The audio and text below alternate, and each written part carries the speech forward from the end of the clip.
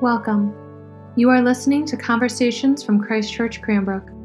We are a faith community located in Metro Detroit who have been transformed by God's acceptance, love, and grace. Whoever you are, wherever you find yourself on the journey of faith today, we pray this podcast will feed your soul and inspire your spirit.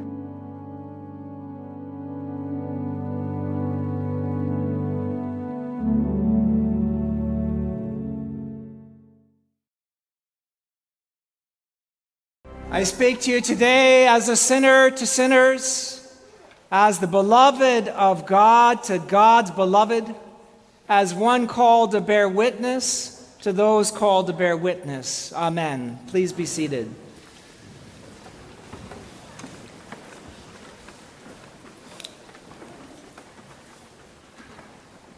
My family on my mother's side were immigrants from Italy. And that means that we know a lot about money.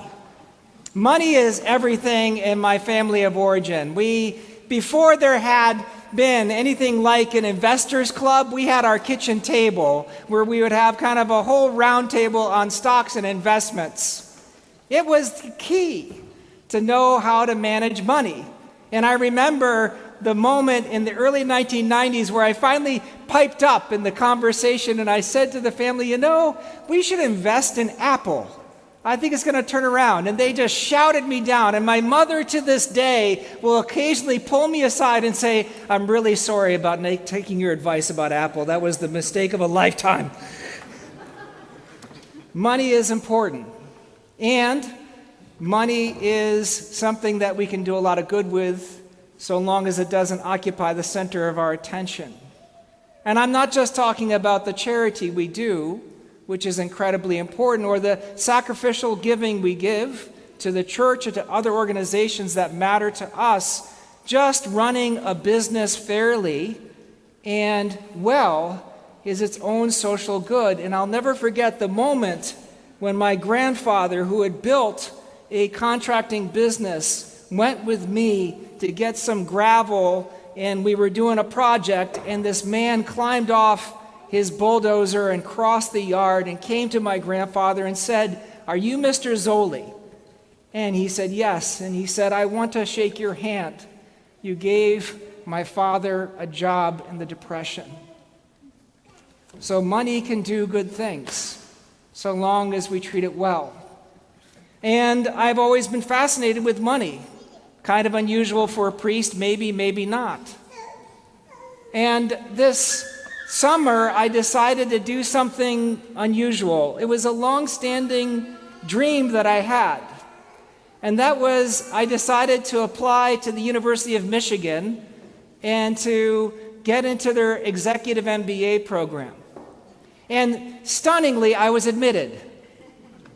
And so in July, my wife, Claire, packed me into the car, and I went off to my first week-long residency, which entailed getting into the little dorm room there and having Claire kind of make my bed and say goodbye and tell me to make friends.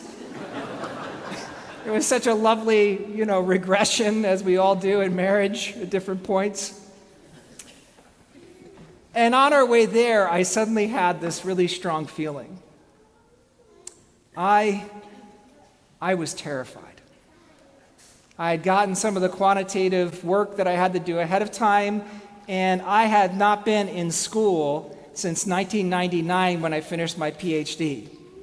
And the last time I had a math class, it was 1986, before most of you were born. And I was terrified. And when you're in your late 50s, it's always exciting when you feel something strong. You kind of like, woo!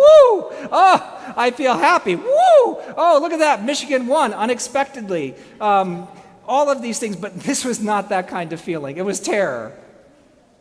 And I was afraid because I was 57 years old. The average age in the program was 40 years old. I had not been in school for a long time, and I didn't know if I could cut it. And I almost said to Claire, turn around. I can't do this. And then I picked up my phone and I looked up my father's obituary. And my father was not a businessman. He was an airline pilot. And he had a colorful life. There were times when my father was present, and there were times when my father was absent. There were things my father did, and there were things he left unfinished in his life. And yet, as I read that obituary, I found myself comforted, because I realized that though I had a far from perfect father, he was willing to change in his life. And this continued throughout his life. When he was 28 years old, he confronted his alcoholism, and he went to AA, and he got sober, which was an early thing to do in those days, back before rehab was cool. He confronted his disease, and he changed. And later in life, after hanging in with a marriage that sometimes was less than happy, he dedicated himself to returning the love that my mother had given him from the beginning. And his major work in life was to return the immense love to my mother that she showed him. And in his life, my father, who had many chapters and many experiences, became, as he said, unexpectedly religious. And he began to cultivate a spiritual life. And that was truly surprising and beautiful.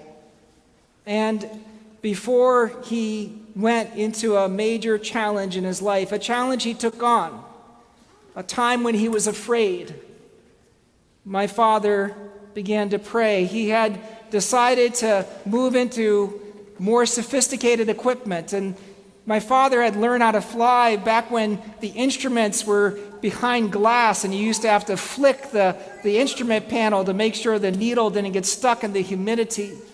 And he had to learn a digital system in order to fly the 767, and he was terrified, and he told me about a moment when he was trying to reconnect with me where he prayed before his final flight test.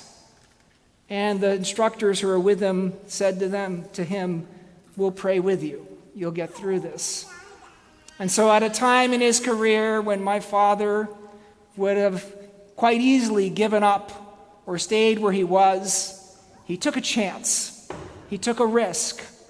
He decided to risk that change that happens. And I found this to be an incredible comfort to me, because I was in the midst of taking a big risk.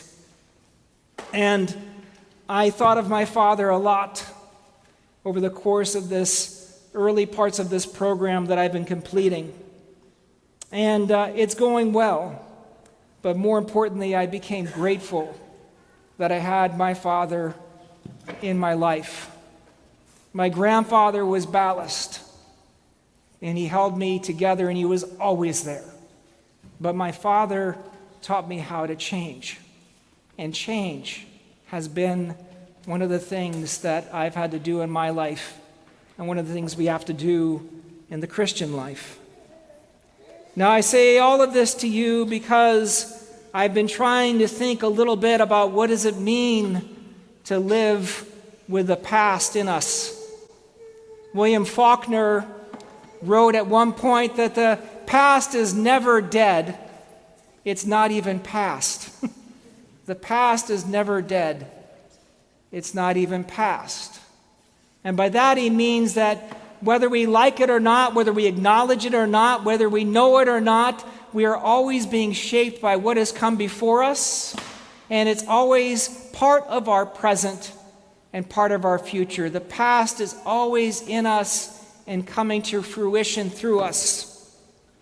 And the wise among us are those of us who can reconcile with our past so that our present and future become something more than we might otherwise have it. And my father helped me, even though he had been dead 2 years, become more of who I believe God has called me to be. And on this day in which we celebrate the founding of this church, it's important for us to remember that what this church symbolizes is not a pristine past that we have never been able to repeat, but rather a past that has become part of our present and part of our future. Because there was a time when this church began as a fledgling affair full of anxiety and fear by people who were past their prime. When George and Ellen Booth celebrated the consecration of Christ Church Cranbrook in 1928, they were 64 and 65. Booth had already tried to establish an idyllic farm, and it had failed. And then he tried a school because he reasoned that a school was easier to run than a farm. And the school flourished. And then he founded a church with his wife Ellen by his side and in fact leading him at different points. They took on this great project when they were at an age when they might have sat back and not challenged themselves. And Samuel Marquis, the first rector of Christ Church Cranbrook, when Christ Church Cranbrook became a parish, Samuel Marquis was 62. And he had already settled down in retirement at St. Joseph's on Woodward Avenue. Marquis had worked for Henry Ford and founded what we now know as Human Relations at Ford. Marquis had built 2 churches. He had been hired and fired. He knew what it was like to be inside a factory. He had an incredibly foul mouth, and I love him because I know there's hope for me. Marquis took on the founding of this church at 62, and he served it until 1939, in which he had to retire because of ill health, is what the history writes. He was 73 years old in 1939. He didn't have any of the medications you and I have to keep our veins clear. He was 73 years old. He should have been able to retire then, but no, he retired because of ill health. Is what the histories say. He was an old man. But Marquis decided, as Theodore Roosevelt once said, that it's better to wear out than to rust. He changed. And as you and I contemplate the work you and I have to do as a church, we have to give thanks for our past. For the fact that George and Ellen Booth decided that they were going to die penniless. And they put everything into this church and bought life insurance so that their heirs would have something to live on, which was actually quite a substantial sum, because obviously the actuaries were early on in their career in those days. But they gave this church everything because they were wagering on the future that is ours. And all of our readings today are about the past and about money and about the future. In our reading from Jeremiah buys a plot of land even though the nation is collapsing. He decides to go forward and to buy a piece of property, and he puts it in a safe place, in a jar in a ground, so that he could be there. And that promise that God had given that land to the Israelites would be fulfilled. And in our reading from 1 Timothy, we have an incredible, sensible, wonderful, practical advice that we should not let money get in the way of who we are as people. That when we get gifted with money, we should see ourselves as somehow knit together even more intimately with others. And so Paul gives incredible practical advice to the rich. Do good, be rich in good works, generous, ready to share, and store up for yourselves treasure of a good foundation for the future. Money helps the past move into the present and into the future. And finally, in our gospel today, we have this topsy-turvy world in which there is no grace and there is no mediator of Jesus. There is no grace because the rich man gets exactly what he deserves. And there is no mediator, there is no Jesus, because Abraham tells the rich man that there is a chasm between the two of them that he cannot cross. But of course, Christ has crossed that chasm already by being incarnate as our Lord and Savior. So Christ is already that bridge.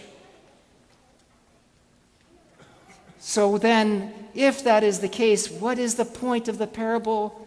Simply this: to understand and to learn from your past. If they have Moses and the prophets, they have enough. They will not be persuaded by even someone who has risen from the dead. And so the opportunity to respond to the gift of God's love in Christ, to be transformed, to let their whole selves be changed, and to give their money gets missed. What is your past? What is the past that you live in today that is part of you? What change does it invite you to make in your life?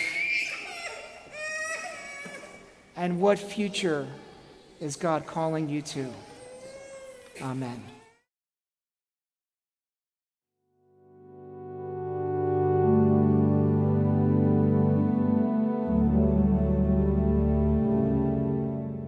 Thank you so much for listening to Conversations at Christ Church Cranbrook. To learn more about our mission, worship services, and learning opportunities, please visit us at christchurchcranbrook.org. You can find us on Facebook and Instagram at Christ Church Cranbrook. We look forward to you joining us again, and may God bless you now and always.